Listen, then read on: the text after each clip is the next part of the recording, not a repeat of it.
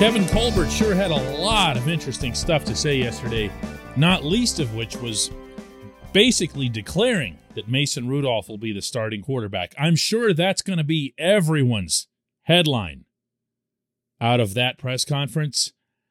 Not mine. Not mine. Good morning to you. Good Tuesday morning. I'm Dejan Kovacevic of DK Pittsburgh Sports. This is Daily Shot of Steelers. It comes your way bright and early every weekday if you're into hockey and or baseball. I also offer up daily shots of Penguins and Pirates where you found this. Stephon Tuitt could, probably should, be back next season. And guess what? If Tuitt is back, then a lot of what I've been discussing here for a while as it relates to this team's glaring and top priority needs really changes. Way more so than identifying an individual who will play quarterback between Rudolph and Dwayne Haskins and somebody they bring in from the outside. That's not to say that it's more important than quarterback. It's certainly not to say that it'll be a hotter subject than quarterback. It's just that you're not going to see that much of a difference between any of the individuals the Steelers will have in that room.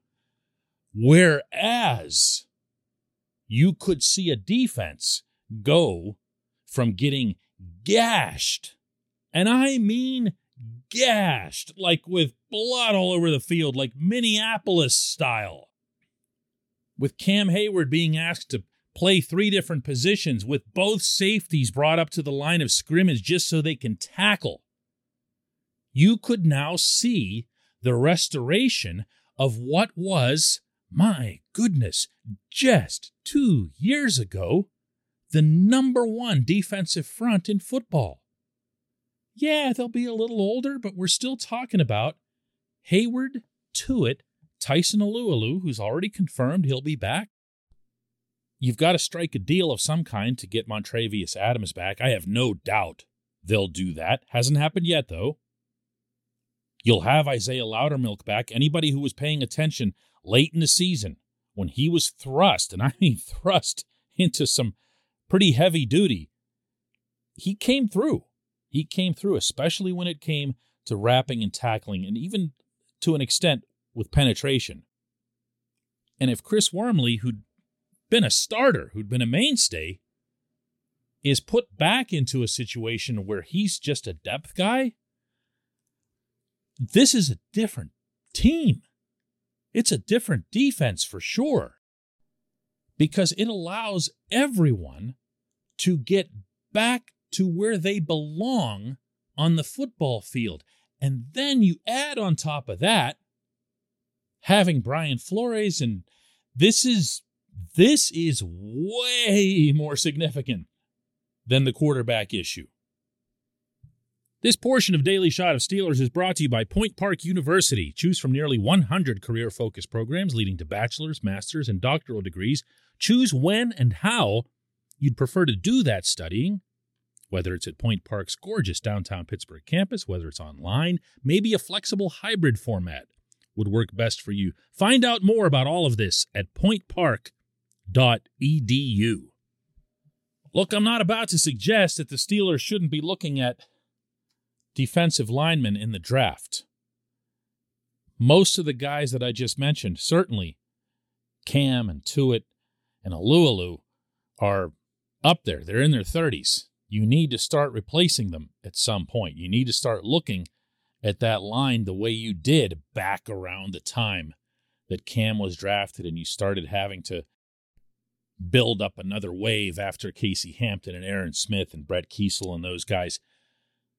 That's going to have to be a priority in the draft, but it won't be one that comes with an immediate component, meaning you've got to get this player in the draft up high because you need him on the field right away. That's always a positive entering the draft. Any executive in any sport will tell you they hate entering a draft with specific, highly specific positional needs because it handcuffs them and it influences them away from the tenet that's the best driver of the best drafts, and that is to take the best available player. Now, that said, the Steelers, of course, still will face such a challenge in this draft because they do have dire needs on the offensive line and at inside linebacker. Yes, inside linebacker in perpetuity. We will all be talking about waiting on Ryan Shazier's replacement with our grandchildren and our great-grandchildren. But it's still better to have 2 of those types of needs than 3. And it's okay to think big in this category. It really is.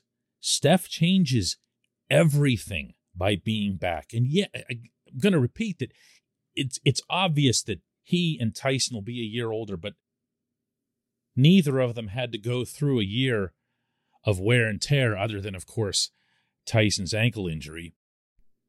And both should be physically fit and fine, really, to be significant contributors again.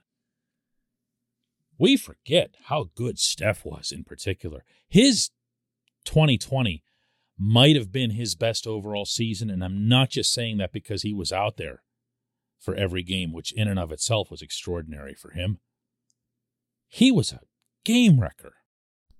We gave a lot of credit that year to Bud Dupree opposite T.J. Watt, and of course Cam for giving T.J. that extra room to operate, because you could never double TJ. You could never even really chip TJ when you knew you had all these other people up front to worry about.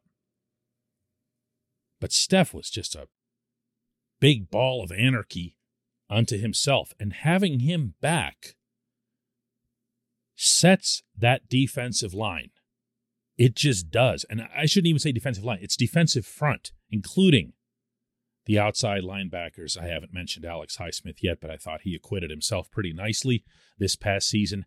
And then it allows Minkah and, if he's brought back, Terrell Edmunds, to go back where they were, to go back into positions where Minkah can make more plays on the football, be more of a freelancer than what he was afforded the opportunity this past season. You know what I'm talking about because you saw both of them get shoved up there, kind of the way you saw with Troy Polamalu in his final season. And you're going, man, this is such a waste. But it happened again and again because they couldn't trust Devin Bush and Joe Schobert to make a tackle. They couldn't trust 2 of the 3 guys in front of them to make a tackle. Everything now kind of makes sense. And that could be a very, very good defense. And for anybody who would have in the past said, oh, yeah, but wait till Keith Butler and Mike Tomlin get a hold of them with it. Well, now you've got other people.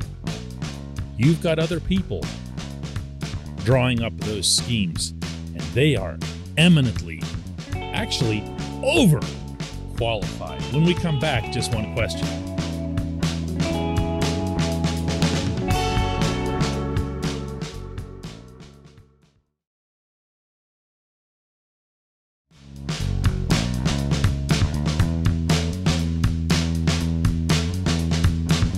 Welcome back. It's time for J1Q, and today's comes from Dan Brelman, who asks, chances that Juju is a Steeler in 2022, why or why not? Who still asks why or why not at the end of a question? That's like school teacher stuff, Dan. Come on, man.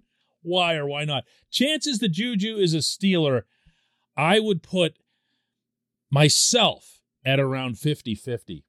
And here's why. Juju is going to be, yet again, disappointed when he goes into free agency. He's going to enjoy the romance of it. He's already done that. If you saw his public appearance in Dallas with Dak Prescott and everything, he's going to soak that up, and he's a name. He's a brand. That's to his credit.